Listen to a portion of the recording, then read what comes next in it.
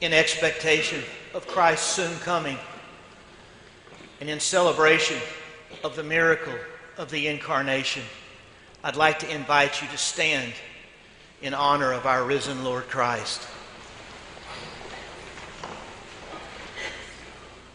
John chapter 1, verses 1 through 14 from the English Standard Version.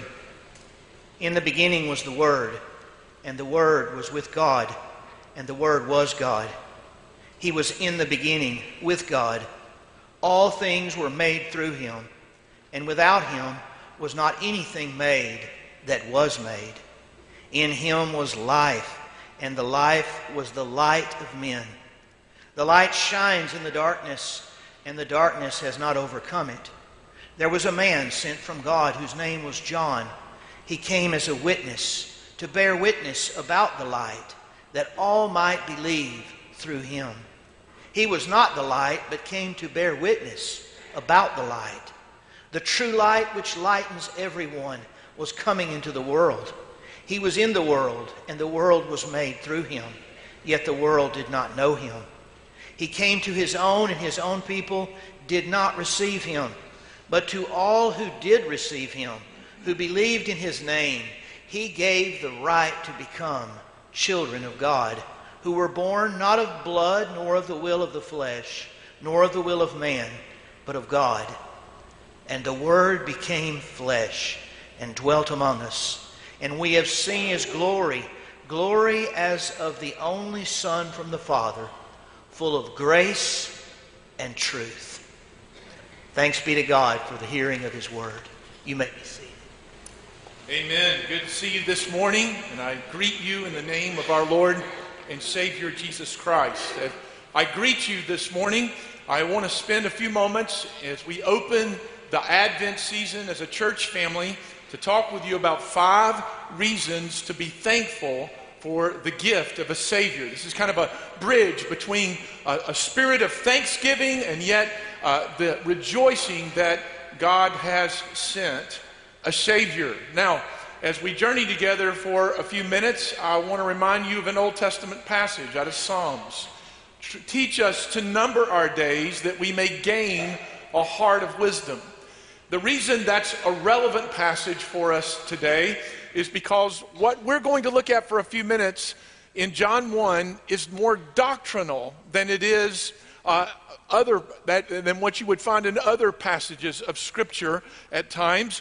And so as we journey through this text, be mindful of that. But as we look at this particular doctrine found in John 1, there is much to be thankful for. There are 1,000 reasons to give God thanks for a Savior, but we're going to respond with thankfulness out of the lens of what's particularly in John 1. So let's dive in together. First of all, 5 reasons to be thankful for the gift of a Savior. Number 1, God in Christ is eternal. God in Christ is eternal. Look with me, verses 1 and 2. In the beginning was the Word. Now, let's pause. Many of you know that this reference that John is utilizing is referring specifically to the person of Jesus. So, in the beginning was Jesus. In the beginning was the Word, Jesus. The Word was with God, and the Word, Jesus, was God. He was in the beginning with God. Now, let's ask this question. What I just read, is that a myth? That he was with God, he was God, and he was in the beginning with God. And you may also ask the question, is that really the kind of question our pastor should be asking in church? But the reason we would ask the question is because it's an audacious claim. And if you're a skeptic, it gets worse. If you're a believer, it gets better. Because the verse 3 goes on to say, all things were made through him. Everything was made through Jesus. And without Jesus was not anything made that was made. It's an astounding declaration. Now, many of you are familiar with the late C.S. Lewis. And as we've referenced before, Lewis was an atheist before becoming a Christian as an Oxford professor. Many of you know that a part of Lewis' journey in becoming a Christian as a literary professor, a professor of literature, particularly around mythology and myth, that a part of what drew Lewis to Jesus was the fact that when he began to study the Bible, particularly the New Testament, that it didn't line up with other mythological literature. That the fact that the Bible included persons in all types of brokenness, women who were empowered to make a difference. Lewis began recognizing that this isn't like other mythological literature. And then he had a dear friend, many of you are aware, in J.R. Tolkien, who wrote the Lord of the Rings series and other prolific works. And Tolkien was a Christian. And so he began to reason with C.S. Lewis that many of the stories that you see that have been written throughout the ages often are pointing to a deeper underlying eternal truth, and that is the battle between good and evil, and good ultimately triumphing. And you may notice, whether you're a fan of Marvel or you are a Hallmark Channel person, just trying to cover the gamut when I share those two examples, that you notice that the way stories unfold is that they always end up with good, some type of good triumphing over a less than favorable or even evil intent by the virtue of an adversary that's portrayed in the story. Tolkien reasoned with Lewis that the gospel itself is the root system of all these narratives. They're all pointing to a transcendent truth. And when you read the scripture, the gospel story of Jesus is not just some underlying reality. No, the gospel story of Jesus is the underlying reality to which all stories are ultimately pointing, because there is a transcendent truth that's been imparted to all of humanity. Now, I share all of this because when we read that in the beginning was the Word, truth, the person of Jesus, the Word was with God, the Word was God, He was in the beginning with God, all things being made through Him, that these are the underlying reasons of why John would almost sound philosophical in the opening of John 1, because he's demonstrating that God in Christ is eternal, that He transcends us all. Secondly, He's not only eternal, but God is with us. Now, the name of the series that we're stepping into this morning is Emmanuel. God is with us. But notice verse 14. And the Word became flesh and dwelt among us. We have seen His glory, glory of the only Son from the Father, full of grace and truth. Now, for a Christian, this is known, I'm going to use a theological word here, this is known as the incarnation. That is, that God came to us in the person of Jesus. That God, in a sense, took on an earth suit. In fact, Christmas is all about the word incarnation. Wayne Grudem, a great theologian, said the following around this theme. The incarnation, it is by far the most amazing miracle in the whole Bible. Far more amazing than the resurrection and more amazing than the creation of the universe. The fact that the infinite, omnipotent, eternal Son of God could become man and join Himself to human nature forever, so that the infinite God became one person with finite man, will remain for eternity the most profound miracle and most profound mystery in all the universe. And so many of you may have a favorite hymn. One of my favorite hymns is a Christmas hymn called Hark the Herald Angels Sing, written by Charles Wesley. And you know the line in that famous hymn, veiled in flesh, the Godhead see, hail the incarnate deity. Wesley affirming the miracle of the incarnation of God coming to us in flesh. And if you understand the word incarnation, you will understand what Christmas is all about. Even when we recite the Apostles' Creed on Sunday, the word incarnation is not found in the Apostles' Creed, but the doctrine of the incarnation is found within the Creed when we affirm together as an act of worship, Jesus was conceived by the Holy Spirit, born of the Virgin Mary. God is with us. Third, God is life. Now notice verse 4. In him, in Jesus, was life. And we need to marry that with what is said in verses 12 and 13. But to all who did receive him, who believed in his name, he gave the right to become children of God, who were born not of blood, nor of the will of the flesh, nor of the will of man, but of God. So what's being declared here is that every human being has the potential of becoming a child of God through relationship with God in the person of Jesus Christ. And in that divine contact, life is awakened. That's why Paul writes in Ephesians 2, you were dead in your trespasses and sins, but in Christ you have been made alive. Now, many of you know that the founder of Methodism, John Wesley, experienced this divine contact at a place called Aldersgate Street when the preface to the book of Romans was being read, and that preface was written by Martin Luther, where the pastor was sharing that salvation is by faith alone, by grace alone, in the person of Jesus Christ alone. And Wesley, the veil came off, and Wesley began to express faith in light of that truth in the person of Jesus. And Wesley then declared in his journal that in that moment, his spirit witnessed with John Wesley's spirit that he was a child of God. He wrote, I felt my heart strangely warmed. Now, because of this experience available to all persons, Wesley came to believe that Christians are given what we would call spiritual senses that connect a human being with divine reality, equivalent to how the physical senses connect us with physical reality. And this was why Wesley would sometimes give the sharpest rebuttals to his critics who would emphasize that somehow Christianity was supposed to be absent of emotion.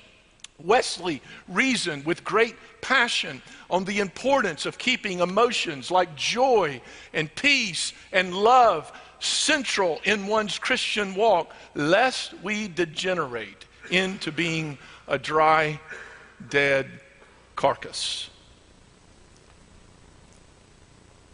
I have a dear friend named Greg Simon. He pastors a church here in the southeast.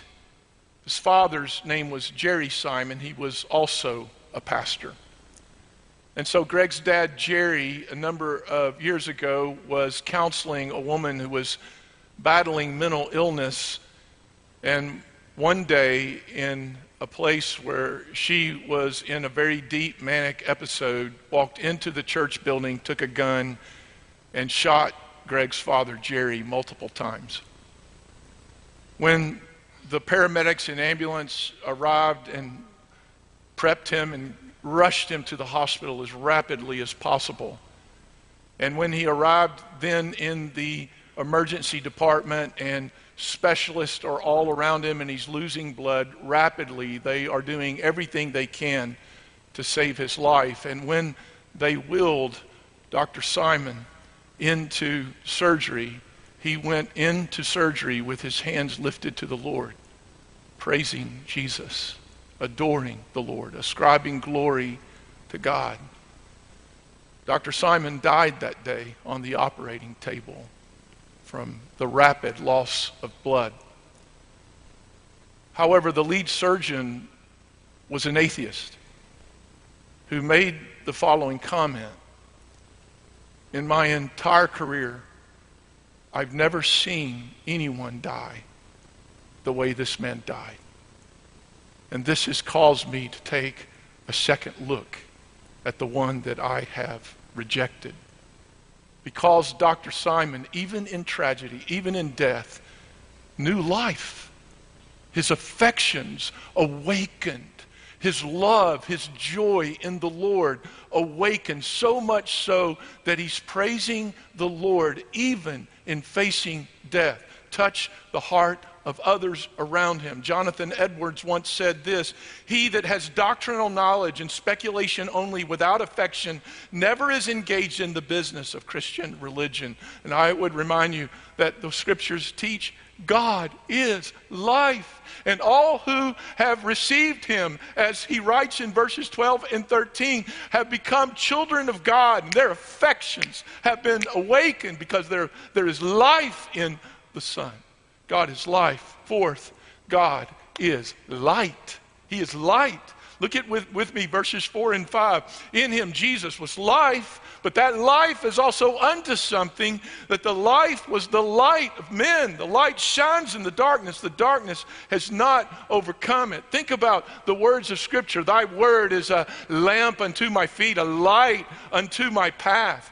And yet, why would John, in light of proclaiming that Jesus is light, why would he tie together the light that Jesus brings with the Word, referring to Jesus as the Word in verses 1 and 2, that the Word was with God, the Word was God, the Word was in the beginning with God. Why Word? Well, thank you for asking a good question. Why did he call Jesus the Word? Well, here's the reason, loved ones. Because truth is a person, and his name is Jesus. John calls Jesus the Word because he had come to see the words of Jesus as the truth of God. Or to put it more simply into the words that Jesus used himself in John 14:6, Jesus said this: "I am the truth." In Revelation 19:13, which interestingly enough was also written by John, John describes the day that the choir sang about this morning. He describes the day that Jesus will come again in all his glory. Listen to how John describes Jesus. Revelation 19:13, he is clothed in a robe dipped in blood, and the name by which he is called is the Word of God. Jesus is called the Word of God even as he returns to earth. And then 2 verses later, John says this in Revelation 19:15, "From his mouth comes a sharp sword." And those of you who have studied the Scripture, you are aware this is specifically a reference to the Word of God. In other words, in the proper context, Revelation describes that Jesus strikes the nations in the power of the Word of God that he speaks. We're aware that in Ephesians chapter 6, that the Bible, the Scripture, is referred to as the sword of the Spirit.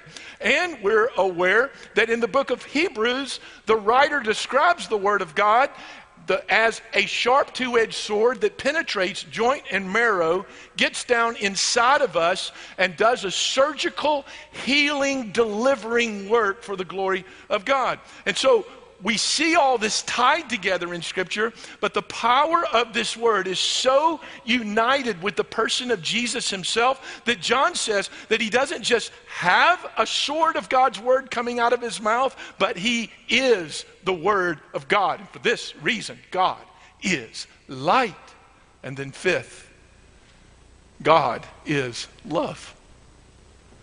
When we were in the midst of raising 4 children, when our oldest son was very small, and his grandmother, he was 4 or 5 years old, his grandmother on my side gave him his first Bible, and she underlined all the passages, highlighted the passages that describe the character of God, the nature of God, the holiness of God, the love of God.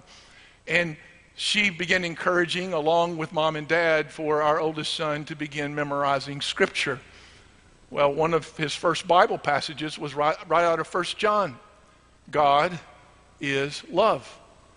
And I remember one day when Luke, when he was again about 4 or 5 years old, had his hand in the cookie jar when he wasn't supposed to.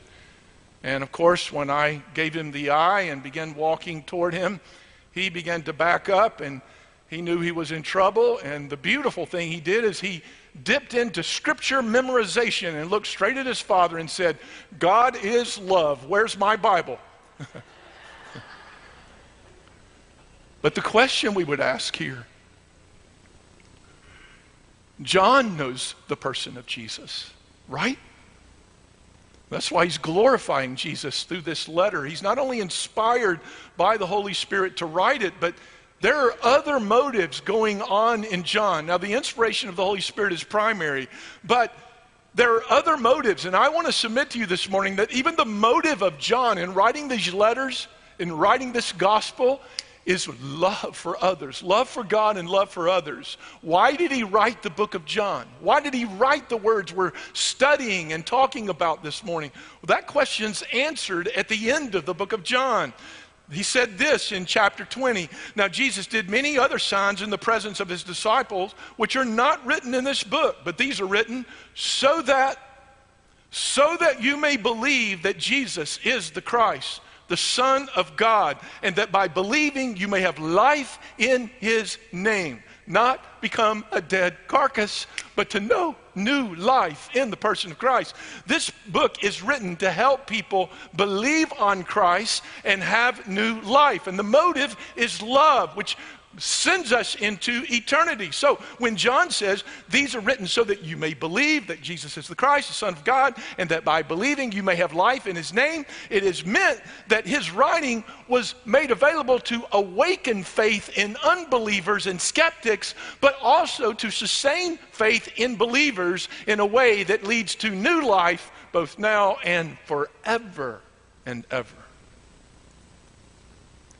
So there was this young man who was trying to win the affections of a young lady that he had developed a crush on.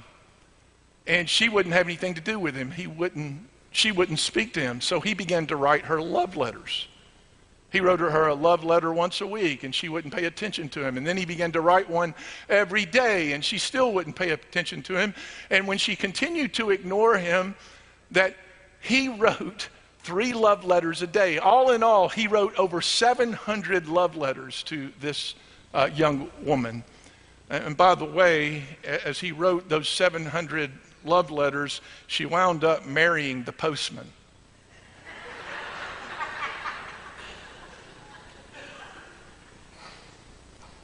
Isn't it true that our efforts sometimes can be a little misdirected?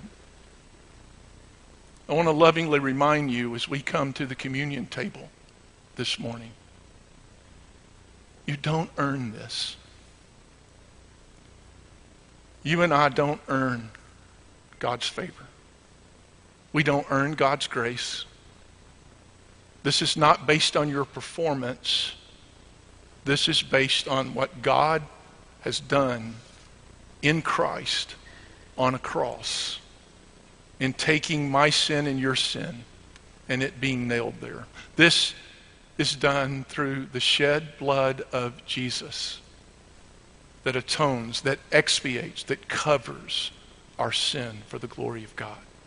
The Word has been made flesh, has come among us. And to as many as received him, to them he gave the power to become children of God. And so as we prepare to come to this holy table, would you enter into this prayer of confession with me? In humility and faith, let us confess our sin. Would you say this with me? Lord,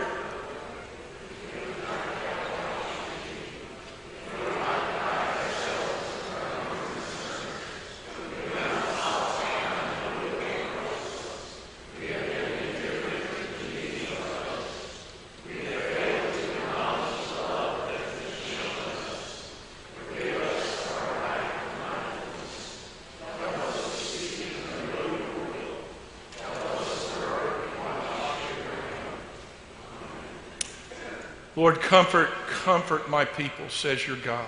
Your sins are pardoned. Your forgiveness is sure.